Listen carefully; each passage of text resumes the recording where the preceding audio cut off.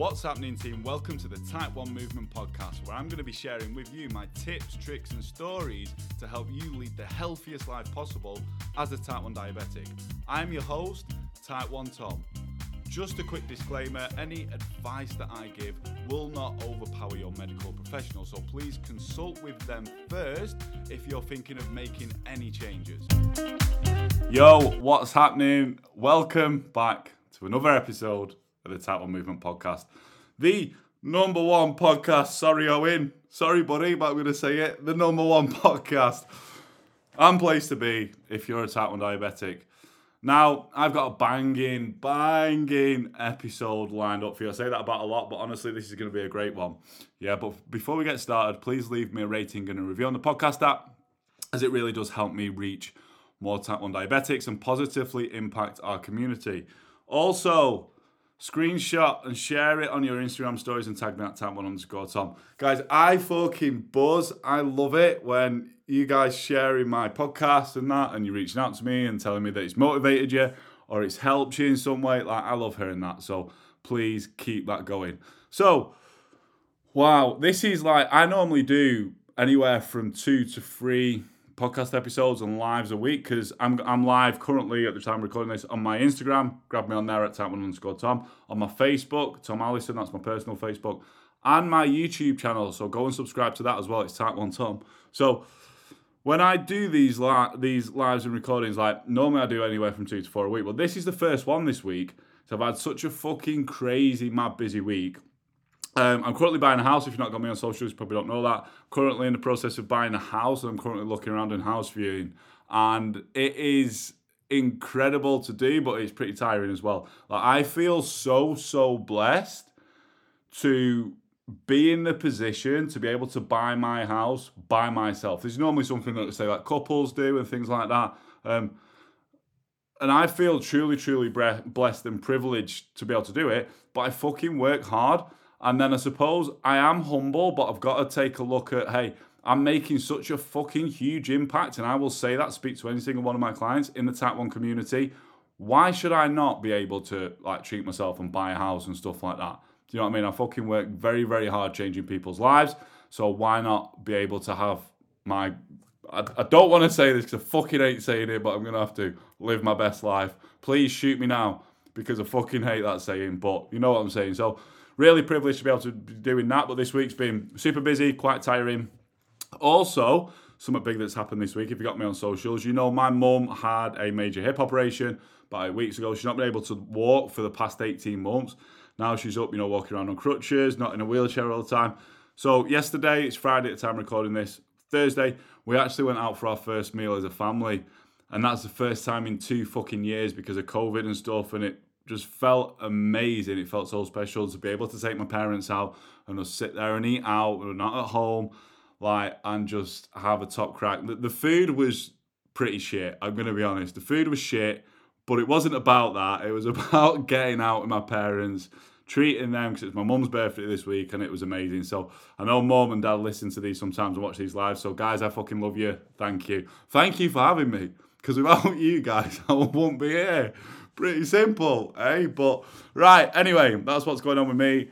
First podcast episode I recorded live this week, which is a rarity for me, and I was like, I'm feeling really fucking tired, but I was like, no, I need to step out my own way, show up for you guys, and not only that, I wanted to deliver a fucking banging episode, so I was like, right, Tom, get your fucking creative brain on, and let's give these fuckers 3 valuable things that I wish every Type 1 diabetic was told when they was diagnosed. Or even if you're late into diagnosis and you don't know these. I think these are the 3 most crucial things out of anything, and probably quite simple, some of them, that I think every Type 1 should know, especially upon diagnosis and stuff. And it's not, some specialists do say this. I've had my clients saying, yeah, they told me that, or they never told me that. So I thought, I'm going to put my mark in. I'm going to fucking tell you guys straight up what they are, yeah? Because these are super important to know to help you manage your glucose levels and live a long and healthy life, right? That's the fucking goal as a Type 1. Stay alive for as long as possible, live a long and healthy life, And I'm going to say it again, it's the second time, live your best life. Why the fuck do I keep saying that when I hate it so much? Tom, what is up with you? Give your head a wobble, mate. Right, anyway, let's go with the first thing out of the 3 things I wish every type 1 was told when diagnosed. The first thing, insulin doesn't work straight away. Man, this is fucking frustrating as hell. But when I was diagnosed, like 13, 14 years ago, I was never told. I was like, eat food, inject. Carb count, that's something else we'll get on to soon. Carb count, eat food, inject then. Yeah? Or some people do it after they've eaten. And now looking back, I had to figure this out by myself, but now looking back, it's like, what? Guys, insulin does not work straight away. It probably starts working ever so slightly around the 20-minute mark if it's rapid-acting insulin. It's doing most of its job around the 2 to 3 hour mark. And then normally after 3 hours, it's done. Yeah? But it's not working straight away. This is a big tip if you want to improve your time in target range, lower your average. It's not working straight away. And there's 2 subcategories under this. So remember, insulin doesn't work straight away. Even Fiasp doesn't work straight away. I think that is one of I think they might have bought out a new insulin. I'm not quite sure. Sorry about that. But I think that's one of the fastest insulins on the market. Fiasp is basically like Nova Rapid, but with vitamin B something, I think. But it's not rapid, yeah? That's still, you're looking at 10 to 15 minutes before it started to even do anything, yeah? So it's not rapid-acting insulin. It doesn't work straight away. 2 subcategories under that. That's why we pre-bolus. For me personally, I'll take the morning example for myself. Hormones are high. I kind of get foot to floor, so I can get a spike when I wake up. Like, even with my first meal, if I've been up a few hours, I need to pre-bolus anywhere from 30 to 45 minutes, sometimes 50 minutes. That means I'm injecting for my breakfast, and then I'm waiting 30 to 45 minutes before I eat because the insulin's just not working. It doesn't work straight away, yeah? In terms of pre-bolus timing, for you guys, you're going to have to try it out. Tip there, I always started 5 minutes, and then I moved it back. If I still got the spike, but I come back down into range, like I'd move it back to 10 minutes and 15 minutes and 20 minutes. Yeah, a little one of what I throw in on there.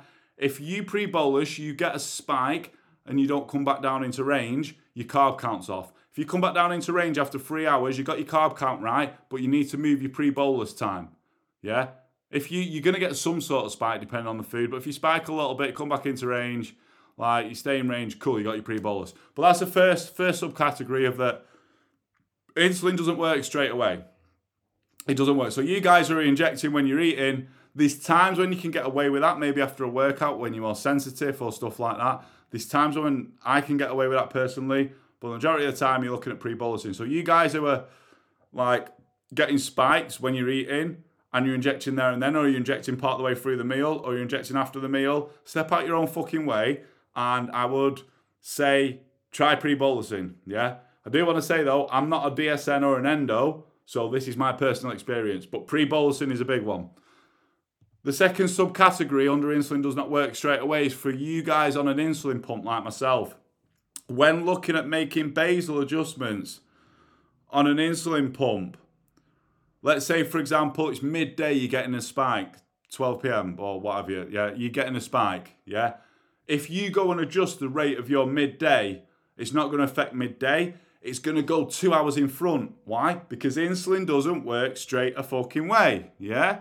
So when I'm adjusting my basal rate, I'm always adjusting 2 hours prior. For argument's sake, if I'm getting a spike around midday, I know it's 10 a.m. that I need to adjust because insulin doesn't work straight away. It's doing most of its job around the 2 to 3 hour mark. Remember, we just said that. So for me, using an insulin pump, basal adjustments. This is why you need to understand insulin doesn't work straight away. Pre-bolusing falls into that category. Basal adjustments on an insulin pump falls into that category. Yeah?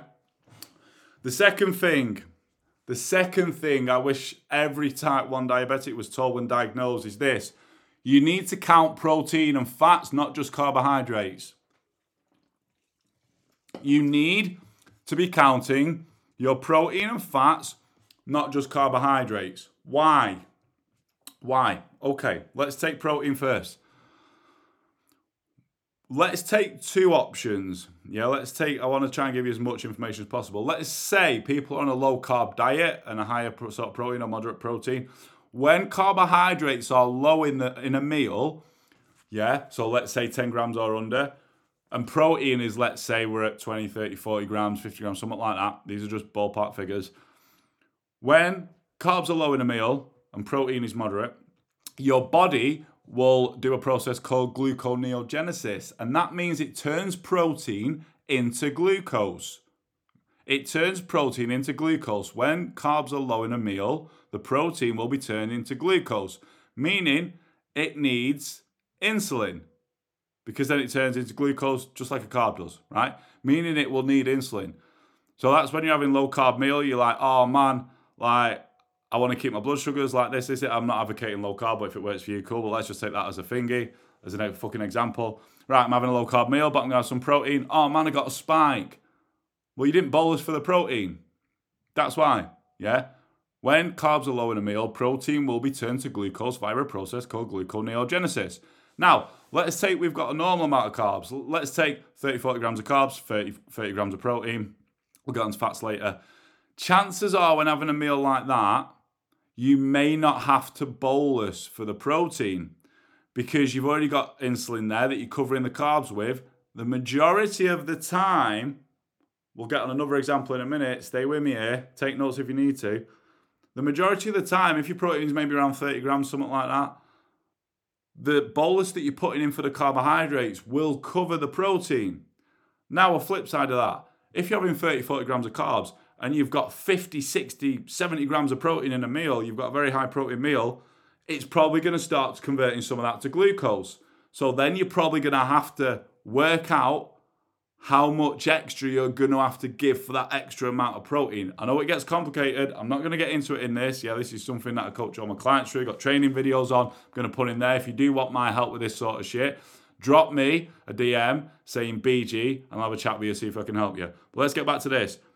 When we're low carb meal and we're having some protein, moderate protein, chances are probably going to have to bolus for the protein. When we're having a normal sort of carb meal, whatever that is, I hate saying normal, let's say 30 grams carbs, 30 grams of protein, chances are the bolus for the carbs are going to cover the protein. When we're having standard sort of carb meal, 30 grams or so, we're having a high protein meal, we're looking at 40, 50, 60, 70 grams of protein. Some of that is probably going to be converted to glucose, and you're going to have to bolus for that. That's why you're getting a fucking spike if you're finding that, yeah? Now, one thing I want to add, the process of gluconeogenesis, of what protein turns to glucose in, I know this is getting scientific, but I told you I was going to give you a fucking banger of an episode.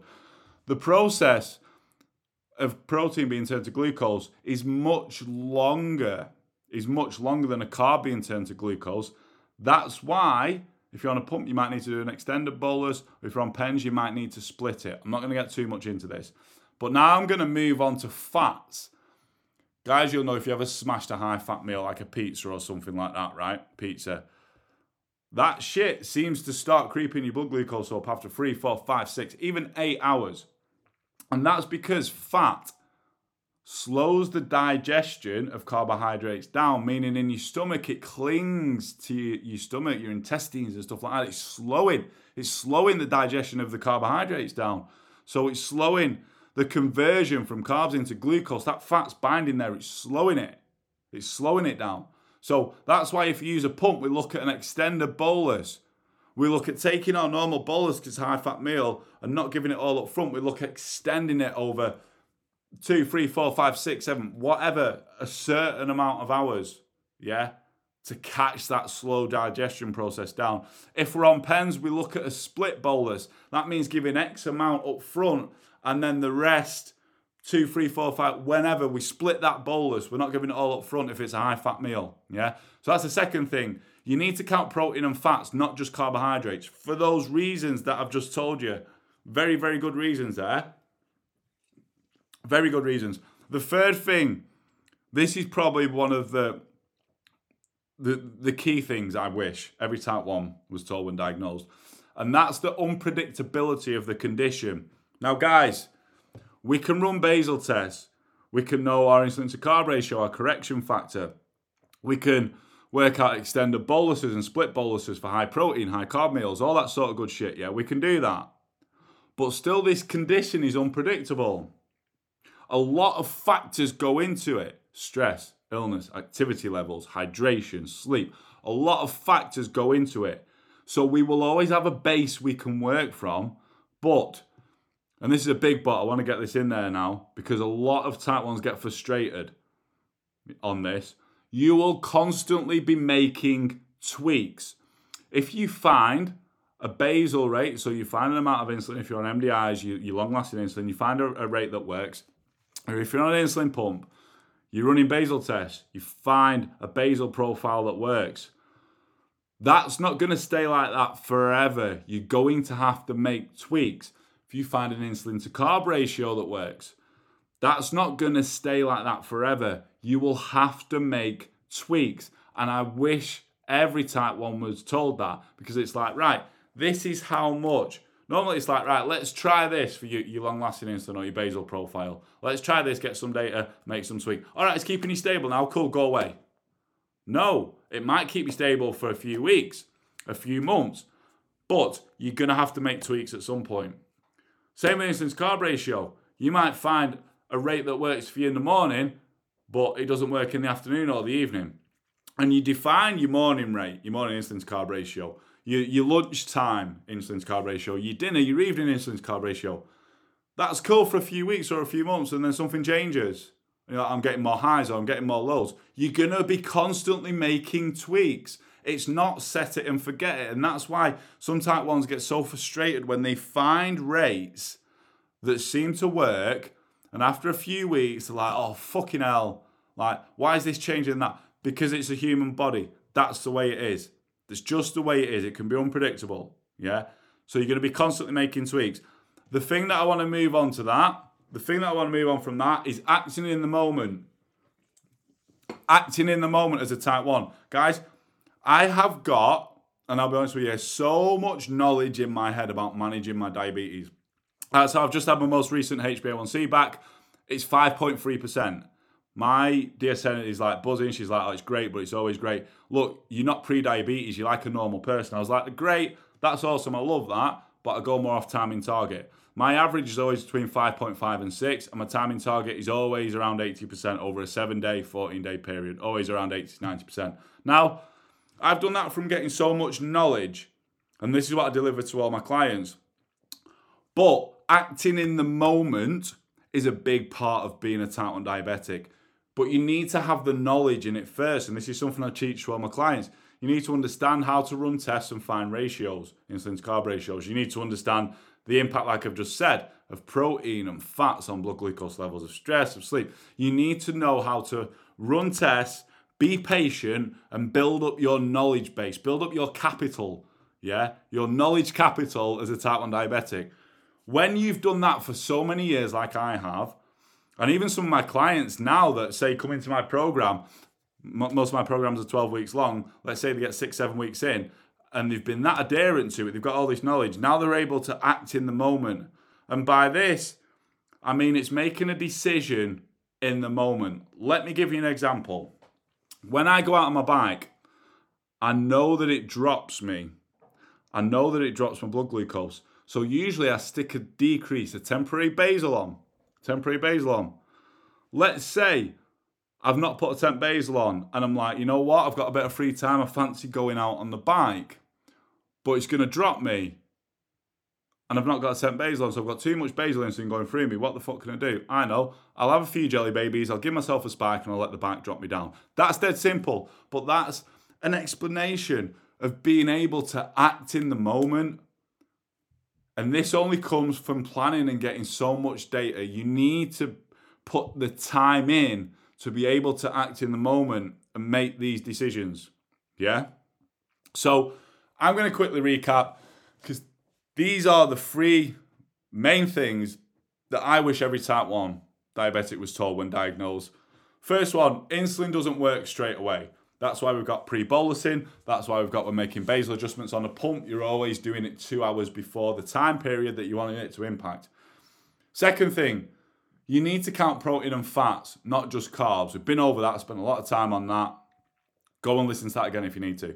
Third thing is the unpredictability of the condition. Don't get so frustrated and disheartened with stuff. Understand that you might find certain ratios that work, but you're going to constantly be making tweaks. It's never set it and forget it. And also, having that skill of acting in the moment from so much knowledge and previous experiences is a key part of being a type 1 diabetic, but that only comes over time. It will only come over time. Yeah? Those are the 3 things, guys. That is it. I would say hopefully you got value from this, but I know you would have got value from this. Yeah? So I want to say, again, please leave me a rating and a review on the podcast app, as it really does help me reach more type 1 diabetics. And especially with this, I want to get these 3 things out because some DSNs and endos are mega at telling this. I work with clients like, yeah, my DSN or endo told me that, awesome. But some tell me like, and I was never even told that. I was never even told that insulin doesn't work straight away. I was just told to count carbs. So it's little things like this that make a huge difference. And I wish, well, I know together we can spread stuff like this. And this is, like I said at the start, this is the end of Diabetes Awareness Week. And it's little things of being aware of like this that can really make the difference in our lives, in our glucose control. So, guys, that is it. Thank you very much for lending me your ears and listening to this episode today. As always, until the next episode, peace.